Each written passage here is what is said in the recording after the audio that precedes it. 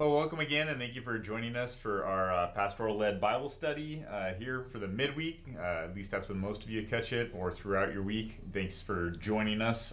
Continue along in our series in the book of Mark. Kind of started a different turning point today in Jesus' life as we approach Holy Week, even though we still have about a third of the book left. Mark really uses some time to be able to focus on these moments leading up to the end of Jesus' life, and also, of course, into the story of the resurrection. And so today we see Jesus come in, is that typical story of the king that we know so well, but hopefully we can see and capture something a little bit different in that text today. So for Mark chapter 11, we look at the triumphant entry. It says, "As they approached Jerusalem and came to Bethphage and Bethany at the Mount of Olives, Jesus sent two of his disciples, saying to them, 'Go to the village ahead of you, and just as you enter it, you will find a colt tied there, which no one has ever ridden. Untie it and bring it here. If anyone asks you why you are doing this, tell him the Lord needs it and will send it back here shortly.' They went and found a colt outside in the street, tied at a doorway. As they untied it, some people standing there asked, 'What are you doing untying that colt?' They answered as Jesus had told them to do, and the people let them go. When they brought the colt to Jesus and threw their cloaks over it, he sat on it. Many people spread their cloaks on the road, while others spread branches they had cut in the fields. Those who went ahead and those who followed shouted, 'Hosanna! Blessed is he who comes in the name of the Lord. Blessed is the coming kingdom of our father David. Hosanna in the highest.' Jesus entered Jerusalem and went to the temple. He looked around at everything, but since it was already late, he went out to Bethany with the 12. Well, there's our Palm Sunday text from a couple months ago now. Yeah. Mark always is very brief and to the point, and so from the other writers we learn more details. Matthew, who was an eyewitness of the events, he remembers that there are actually two donkeys there. Yep. Kind of mama and a foal. Yep. Little baby. And Jesus was the one. The foal was the one that Jesus had selected. So just little things like that, where again, Peter's telling Mark's writing it down for us, and yeah. Interesting how they get the donkey, right? Like Jesus basically just tells them where to go and where to get it. But that's it. Almost like, I mean, they're just going to grab this donkey, right? Mm-hmm. And it's has almost this foretelling of the small prophecy that's there, that people are going to question what's going on. And so Jesus gives them the evidence or the reason that they're supposed to tell the people, and sure enough, that exact same thing happens. They go to try to untie it, and the people ask, what are you doing? Maybe it's people watching for their neighbor's property. I don't know who you are. That's Stephen's colt, though. Why are you taking Stephen's colt away? Exactly. Yeah, I always think that's a comical scene there. It's got to be interesting, but villager A and B are kind of standing there, and these strangers walk in and start untying a colt. Like, whoa, hey, why are you untying that colt? It's like that piece from the movie Star Wars when they're driving through and they're looking for the drones, and Obi-Wan Kenobi just says, "These aren't the drones you're looking for," and then the guards say, "These are not the drones we're looking for." It's like the same thing, right? He tells them, and they say, "Okay, it's we can take this colt." Yeah, but you can take this colt. Yeah, it's exactly what happens. That's what I imagine. I don't know. Maybe the people understand that it's for Jesus and have heard about who Jesus is, and so they're for this. And they even tell them that they're going to bring it back here shortly, is what Jesus says. They really are just borrowing it. Right. Yeah, they say it's for the Lord. So, yeah. Obviously, there's a huge stirring, because after they take the donkey and when Jesus rides it into the town, the people are shouting, right? Hosanna, here he comes, the one who is supposed to save us. So even these people who allowed them to take they must have known of this stir. The whole city is coming to be able to see this scene of Jesus coming in as king. Yeah, another part of the chronology here, the right kind of timeline of events, right? We know when Jesus was in Bethany, right before this, he raised Lazarus from the dead. That's a great point to make. All those people there at the wake, if you will, mourning, they see him raised Lazarus after 4 days in the tomb or something. And, Yeah. so there's already this big excitement, and so now here he comes into Jerusalem, and moving on there. Think about the disciples. Like, what kind of anxious fear they had these last days and weeks as they kept walking closer and closer to Jerusalem. Like, what is going to happen to Jesus? What's going to happen to us? And for so long here in the Gospel of Mark, like, Jesus keeps doing these amazing miracles and then says, shh, don't tell anybody. Yeah, over and over again. Don't tell anybody. And now here are the disciples following Jesus, and he's accepting all of this praise. The coats and the branches on the street, that was something they would do for royalty. Yeah. He's accepting this praise, these accolades.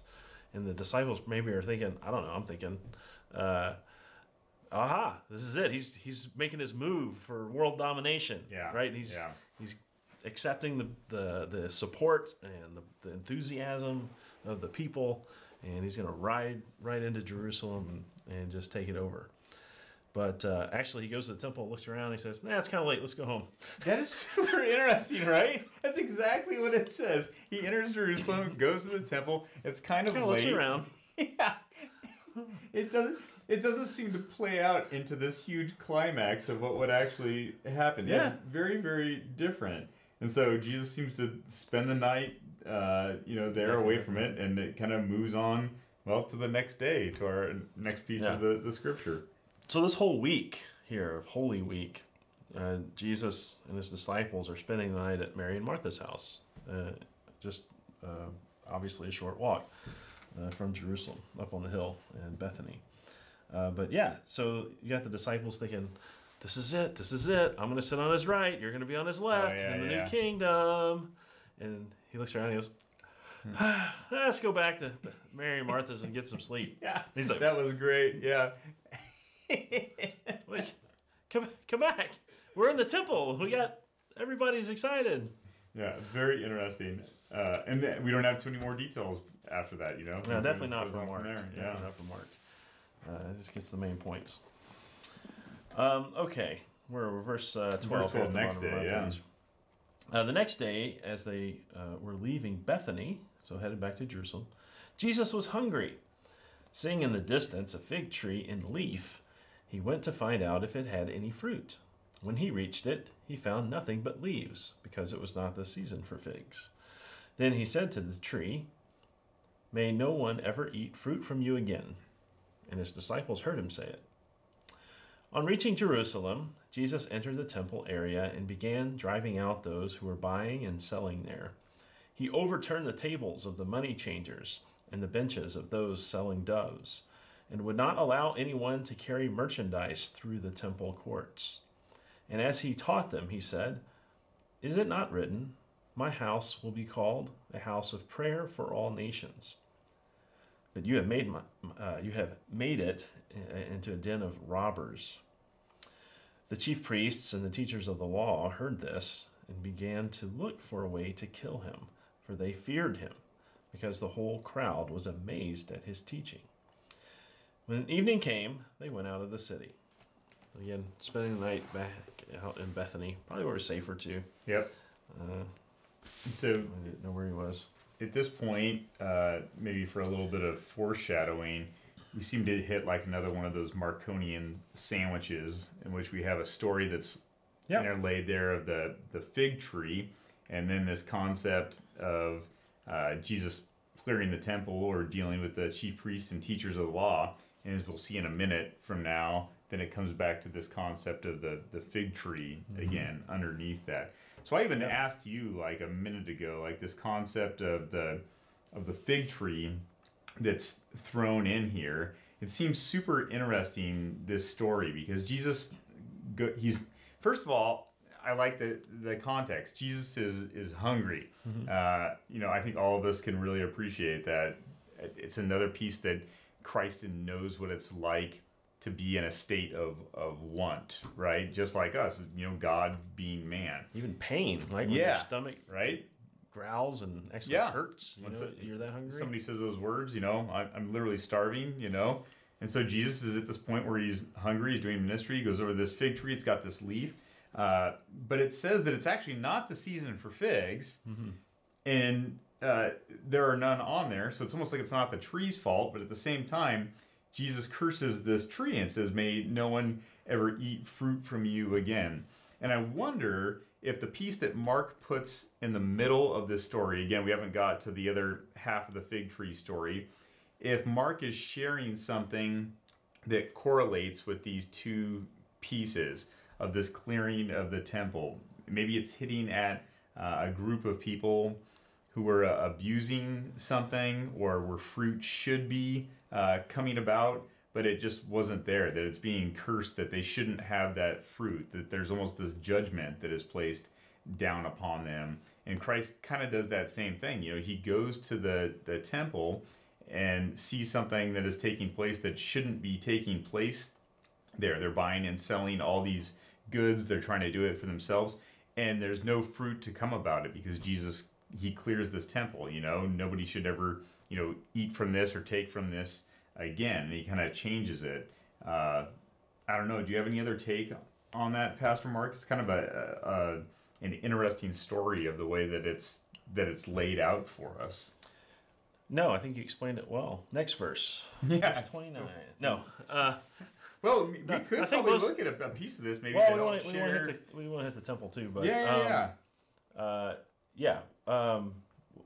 we got to finish the fig tree too, the sandwich there, this next section too. But now I think most theologians would interpret these actions of Jesus here with the fig tree as being very symbolic. The fig tree representing Israel, some Old Testament psalms and that kind of reference Israel's kind of this fig tree, and their take on it is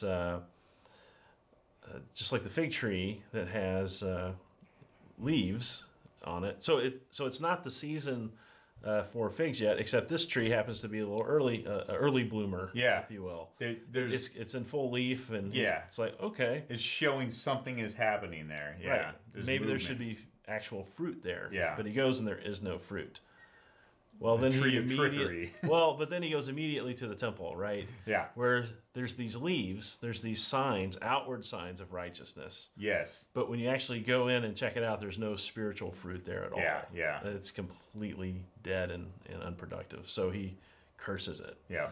And that's basically what happened with the old, I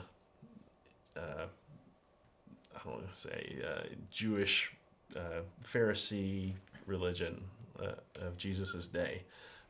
It just dies. It's not around anymore today. Mm-hmm. I mean, there's a Jewish religion, there's synagogues, but I mean, there's nobody sacrificing No.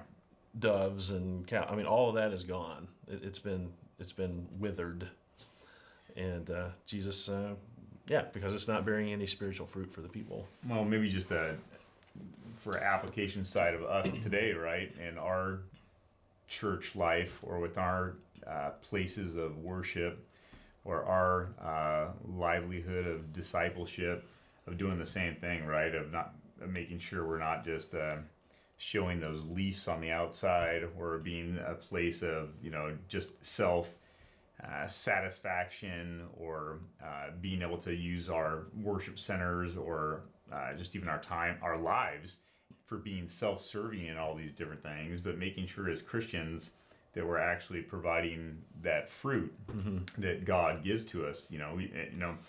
Maybe even using this to stretch it out a little bit further. We don't know when Christ is coming. We don't know when our Lord is going to be hungry enough that he is coming back to this earth to be able to take us to go home with him again. But we need to be constantly on guard and knowing that day could be today, like every single day. And what are we doing as Christians or disciples in the world to be able to make sure we're sharing that fruit and getting that message across to others? Yeah. All right, we'll get right back to the fig tree, but just 1 second on cleansing the temple. Yeah. Because, I mean, that's a big deal, right? That's Oh, why yeah. You see Jesus he's not only mad, right? He's hangry, apparently. And it goes. He didn't have his fig for breakfast. So he comes into Jerusalem. Yeah. We're making a little bit light, I guess, but he's righteously indignant. Yeah, and if you look in the couple of the other parallel gospels, as it talks about it, it talks about Jesus even grabbing a whip, right? Making a whip. Yeah, Get some cords, made his own whip. Yeah. Start smacking people around. Yeah. He's clearing people out. Turning over the tables. Just imagine the table just filled with coffers and birds in little homemade cages. Right. You got cash registers and whatever in that day. But he just dumps it all. You imagine the coins just rolling everywhere on the ceramic pots cracking that had stuff in it. Yeah, like the stone floor and the crevices, coins going down in the cracks. And, turn over the benches where they were sitting. And then I love this. I want to know what this looked like. He said in verse 16, and would not allow anyone to carry merchandise through the temple courts. Like, is that where he's there with his whip? And he's standing there. They try to come through the court, and he's just like smacking them down. Oh, man. I don't know. He prevents them from. You're not coming into the court. So you got. And remember, in the temple, you got the end of the Holy of Holies. Yeah, that'd be good to explain that. Yep. And then the courtyard was only Jews were allowed within that proximity, that closeness to the Holy of Holies, to the Ark. And so, whatever. I mean, this is supposed to be a sanctified place, a holy place set apart for worship. And they were. It's one thing to have, I guess, selling Girl Scout cookies out on the sidewalk or something but they were actually in the sanctuary where the people would be for worship, and not just like one day a year. I mean, they were there all the time, and not really doing people a favor, right? Not like, oh, I'm here so you have something today to be able to say. They're really doing it for themselves. Right. And I think that's another good point. Some people do ask about selling Girl Scout cookies at church or something like that. I've had that over my career. Hey, pastors, shouldn't we not do this, or is it okay? And it's not that just they're selling or exchanging money or selling animals so that people can make their sacrifices like the law required. But Jesus says in verse 17, you have made it a den of robbers. So they're cheating people. They're taking advantage of these people who have come to worship God. So Jesus comes out and says it explicitly. Like it's not just that they're trading and whatever selling, but it's that they're robbing, they're cheating people, and he's not going to put up with. Now, interesting. So all the Gospels record this event, but John actually tells of an earlier cleansing at the beginning of Jesus' ministry of cleansing the temple. And you got to think, I mean, this has been going on for decades here in Jerusalem, and I'm sure it didn't make him like this. It wasn't like at the very end that took all this time and he finally got mad about it. Like, I'm sure this is something that bugged him.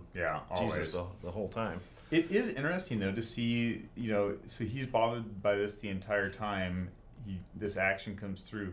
It's interesting to see the reaction or response of the people that are around. So verse 18 says the chief priest and the teachers of the law hear about this. This is when, now it's very clear, they begin looking for a way to kill him. Why? It says that they fear him because the whole crowd is actually amazed at his teaching.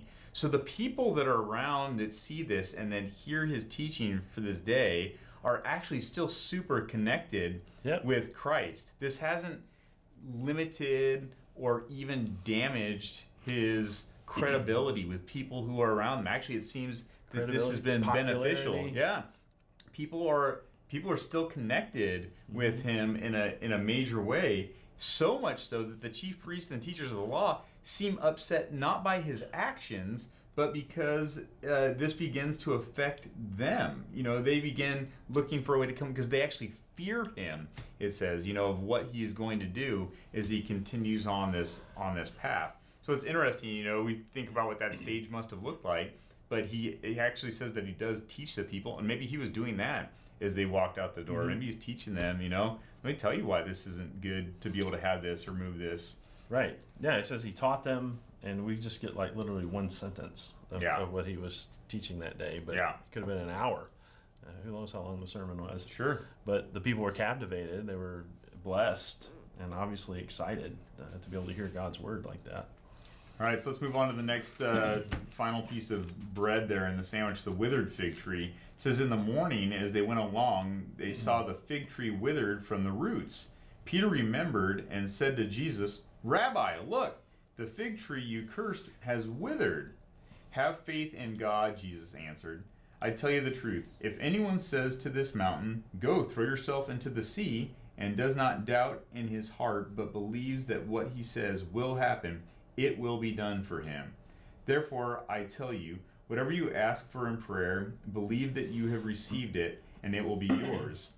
And when you stand praying, if you hold anything against anyone, forgive him, so that your Father in heaven may forgive your sins. All right. Before we jump right into that, Uh-huh. I just got a little sidebar. All right. A little side note. So many years ago, I don't know, middle school probably, high school. My name is Mark. Yep. It happens to be a Gospel of Mark in the Yes. scriptures. My birthday is November the 23rd. Okay. So I was just curious. Literally, I was sitting there and I was curious. I was like, I wonder what Mark 11:23 is.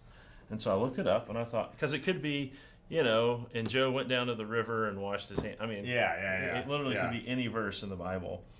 But it's actually, I tell you the truth, if anyone says to this mountain, go throw yourself into the sea, and does not doubt in his heart, but believes what he says, it will happen.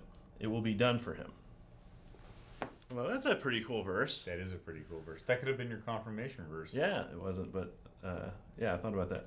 So your name is Jeremy, Yeah, and you were born on March the 14th. that's correct. So just before we came in here, I looked up Jeremiah. I've never done this before. 3:14. Yeah. Yeah, I would I know. like you, as my pastor, to read this to me and This is share gonna be this great. nugget of wisdom. Everybody at It's home going to be is great anxious too. in one of two ways. I'm not sure. I know. Jeremiah 3, verse 14. All right, let's hear it. This is the Lord speaking. Return, faithless people, declares the Lord, for I am your husband. I will choose you, one from a town and two from a clan, and bring you to Zion. It's not as cool as my verse. I'm glad at least you looked that up. Yeah. It is a good verse. It Yeah. is a good verse. Yeah. So Jeremiah, Aren't all the verses good? Yeah. I don't So know. Jeremiah, the people are already in captivity. God's telling them there's going to be a remnant that's going to come back Yes, to Zion. yes. One from a family, two from a clan. So there's a promise there. Oh, thanks for sharing that with me. I appreciate that's that. your verse. Yeah. All right. Thank you for the sidebar. Now let's get back to the withered fig tree. Yeah, just to clarify, this is just goofing around. There's actually no significance. It's not like a No, horoscope no. or anything. Yeah. Don't try to look up your name. Don't think there's anything special about it. It's just a curiosity. Okay. So We finished the wizards. Peter seems super surprised by what has happened. Yeah. He's like, Rabbi, look! The fig tree you cursed is withered. so like in a day. What do you think is going to happen? Yeah. Yeah, I mean, he's seen so much already up until this point. He seems so like taken back by this. It's very interesting. The thing is, with plants, once a lot of plants, especially here in a warmer climate like we have, when they are severed from whatever they're growing on, they do wither super fast. I just had to cut a whole bunch of oleanders at my house hanging over the back part, and I threw them all out in the alley. The guy comes and he picks them up with the big backhoe, and I went and saw them the next day. And the pile, when I had thrown it out there, was like the size of an SUV. And I came back the next day, and it was just all the withered water that had just fast. been sucked out of them. And so I would think that at some point in his life, Peter saw something wither fairly quickly, but he seems so surprised, again, that Jesus has cursed this tree and that it has happened. It's almost like he still doesn't comprehend what's there. And Jesus almost seems to kind of get at that a little bit in a couple different ways. But he does say, have faith in God, right? Have faith in God. Yeah, so like I was saying, most theologians will talk about this fig tree incident with Jesus as being very symbolic. It represents Israel, They had outward signs of righteousness. The Pharisees, scribes, all those people actually had no real spiritual fruit, no real faith in God. Obviously, they didn't recognize God's Messiah. Obviously, Yeah. But I'll say, Mark seems to be making that same point the way he builds this sandwich. Mm-hmm. We see that again, like you talked about, so many different times where he ties two different incidents together to try to make kind of one big point. Mm-hmm. However, all that can be true, but in addition to that, Jesus seems to actually kind of explicitly say kind of what the point is, and it's, why are you surprised that I prayed for something and it happened? Yeah. If you pray for something, it's going to happen. Like if you ask God for something, God's going to do that. You shouldn't be surprised by that. So maybe that was a sub point that Jesus wanted to make, but it's obviously at least that. I mean, it was obviously part of Jesus's lesson with the fig tree, is that God can do all things. And then he says, just those great words about prayer. We heard about this a little bit in our sermon this past week, and how important this is. That was a good sermon too. Oh, I'm going to check that out. Thanks. Yeah. I think he really reiterates what we talked about from that 1 John passage that we looked at this week. Right. It talks about whatever you ask for in prayer, believe that you have received it, and it will be yours. I don't think this is Jesus in any way, again, making some type of piece of allegory for us. I really believe that he wants us to know that. And as we heard this last week, it really has to be according to our Lord's will. Mm-hmm. But that's part of where that faith starts, right? That all this is based off of what God's will truly is for us. And our prayers should be based off of that too. And it says another point that's very interesting as well, something that we actually pray for every Sunday, whether we know it or not, in the Lord's Prayer. Mm-hmm. He says, and when you stand praying, if you hold anything against anyone, he says, forgive them, so that your Father in heaven may forgive you your sins. And don't we say that every week? When we're saying the Lord's Prayer, we ask the Lord to be able to forgive our trespasses as we forgive those who trespassed against us. And that really is a difficult proposition at times, especially when we've been hurt maybe on a larger scale in our mind, or when it's been recent in our mind, when it's somebody who's super close to us, when it's something that's done maybe out of revenge at times. There's a lot of different reasons why it becomes hard for us to forgive. And I know, at least for me, one of the places it makes it easier in my heart to be able to forgive people is when I really think about what Christ has done for us.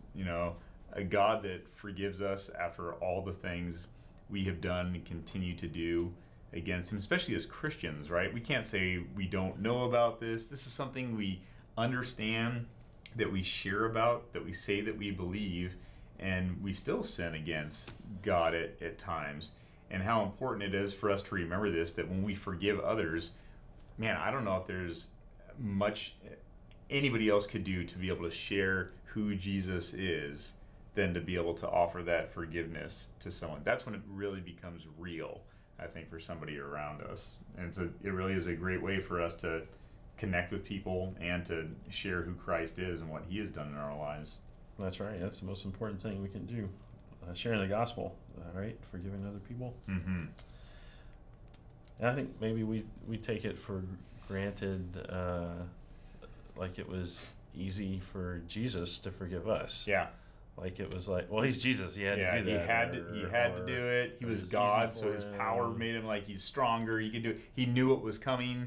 I mean, he was hungry. I mean, if you had hunger pains from not having breakfast, you imagine what, spikes through your hands and being flogged and crown of thorns on your head. I mean, he really felt that, and he said, Father, forgive them, the people that did that to him. And like the sin being put on you, right? I don't even want to say not just the physical, because I think that is part of the physical. Yeah. I know when I have bore on my back the pain of somebody else just because I've been with them for something, or when somebody has done something, like, yeah, it really does.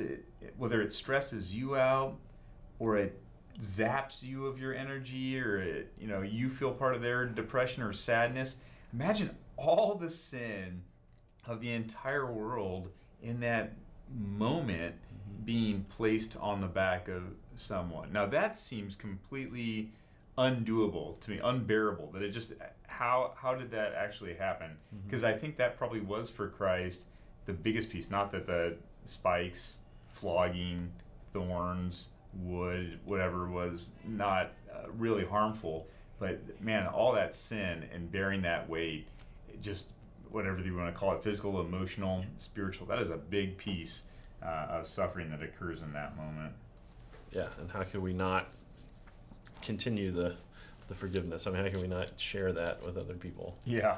What has anybody ever done to me that would be as severe as what I've done to Jesus? Yeah, that's a great way to put it. No, yeah, that's it. I mean, that is it. Yeah. So, let it go. Let it go. Just forgive. All right, verse 27. They arrived again in Jerusalem, and while Jesus was walking in the temple courts, the chief priests and teachers of the law and elders came to him. "By what authority are you doing these things?" they asked. "And who gave you authority to do this?" Jesus replied, "I will ask you one question. Answer me, and I will tell you by what authority I am doing these things. John's baptism, was it from heaven or from men? Tell me." They discussed it among themselves and said, "Well, if we say from heaven, he will ask, then why didn't you believe him? But if we say from men," they feared the people, for everyone held that John really was a prophet. So they answered Jesus, "We do not know." Jesus said, "Neither will I tell you by what authority I am doing these things." Jesus, such a master of, when he is questioned, responding with a question, really getting people to be able to think and to be able to draw this out. And this is an interesting one because he already knows the answer before he asks the question. He knows it can go these both ways. How slippery are these Pharisees, though, too? They know, okay, we know that we're trapped, literal rock and hard place that we speak about here. So what we're going to answer is, we don't know. That's the one we're going to have to take, which I'm sure that would have been difficult for them to say, but they know that even in that moment, they don't want to get trapped in either one of these ways. So even instead of taking a stand and even debating with Christ or being able to communicate that they do believe one way or another, they really just think it's better for them, not to say anything and not to do anything. And this kind of reverts back again to that concept of this fig tree that's not producing any fruit, right? You see these leaves, you see what's going on here. There should be an answer right there. Oh, we don't have anything. The fruit is not there. Yeah, that's good. And these are kind of cursed. That's good. Yeah, this is kind of the beginning here where Mark kind of compiles many of these challenges that the religious leaders try to take a run at Jesus, try to get the crowd against him or turn Rome against him, or this is the first of several we'll talk it about happened in again the next chapter. Next week we'll see for sure. A lot of these interactions, but one of the things, this interaction, he says, he asks this question: was it from heaven or was it from men? Tell me. Section before that, fig tree is cursed and the temple is cleansed. Whatever. Overarching theme: boldness. Like, this is not a meek, timid Jesus. This is a bold Jesus who's on a mission, and he's got stuff to do. Yeah. And he's got people to straighten out. He's got people to save. He's got people to curse. It's time to clean house. Definitely a healthy offensive. Yeah. Yeah. I just think about our witness today. I think a lot of people are, it's like supposedly the number one fear is speaking in public, like being asked to say a few words in front of a crowd or something. But I mean, I think everybody is scared to talk about Jesus, even with just like 3 or 4 people. Yeah. I don't know. The fear is You know, they think I'm weird, or am I not going to know if they ask me a question and I don't know? But it's just such this big fear that people have. And you see Jesus walking right into this, the heart of the trap that, they're trying to set for him in Jerusalem, just making a scene, making a commotion. So here I am.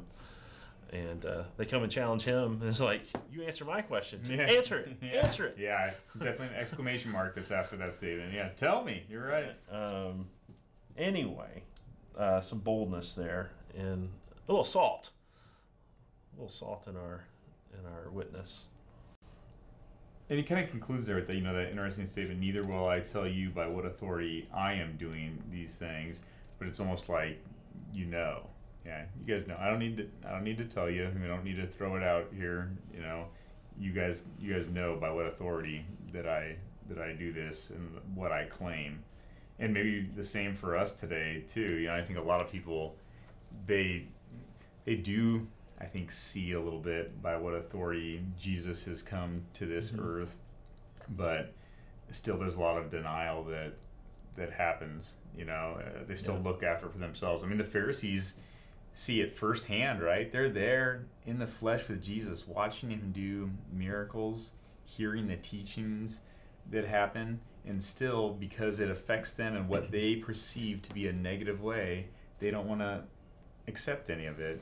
And so why would it surprise us in this day and age that people who maybe they don't see Jesus' miracles firsthand or don't hear the teaching directly from his mouth, at least they don't consider maybe the Bible to be the Word of God? Well, why was it surprise us today that people don't say the same thing? Well, religion or spirituality, and especially Jesus, would change my life in this way. This is the alteration. This isn't necessarily, in their mind again, the best for me, and so why would I do that? That doesn't sound like it creates power in my life or give me riches in my life. And so we choose all these other paths to go down when the one we really need is actually standing right there in front of us. Yeah, I think I want to just grab one of those points that you made. I think that's really good, that they came to Jesus and said, by what authority are you doing these things? They didn't come to Jesus and ask, you faker, you didn't heal blind Bartimaeus a chapter ago. Yep. You're not interpreting our Old Testament scriptures. My house will be called a house of prayer and interpreting it for incorrectly what it means something. today. Yeah. You're doing these things, but what authority are you doing? Like, how are you able to do these things, and who is giving you that authority? Who's giving you that power? So I think it's interesting that it's really interesting. It's important that the opponents of Jesus, when he walked the earth, didn't deny that he was performing miracles, that he was teaching God's word, that people were amazed at how well he teach, how much wisdom he had. Their opposition, their point of attack was, by whose authority? How are you doing these things? And I think today, unfortunately, we do get sometimes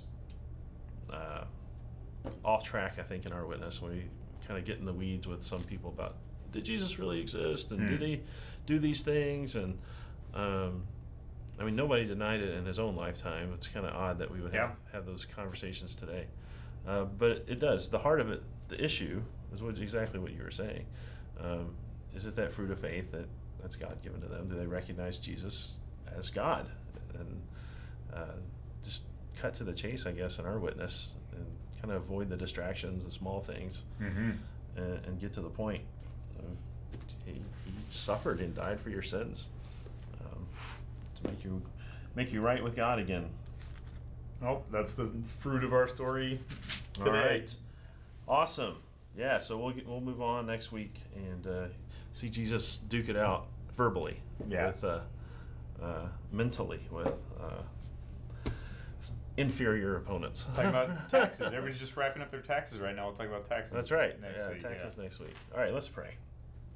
Heavenly Father, we thank you for sending your Son and for revealing so much of who you are, especially how much you love us, all your people here on earth. We pray that we would be so grateful and thankful for your forgiveness, that we do share that good news of Jesus that we have in our hearts with everyone around us, by the way we live and the way we treat people, and when you give us opportunity, explicitly saying that Jesus died for our sins, he rose again, so we'll all have eternal life. That's just the greatest news, and cuts to the heart of the gospel. Just bless our congregation as we move forward into the future with your plans, under your divine will, and with your divine power. We ask it in Jesus' name. Amen. Amen. All right. Have a good one.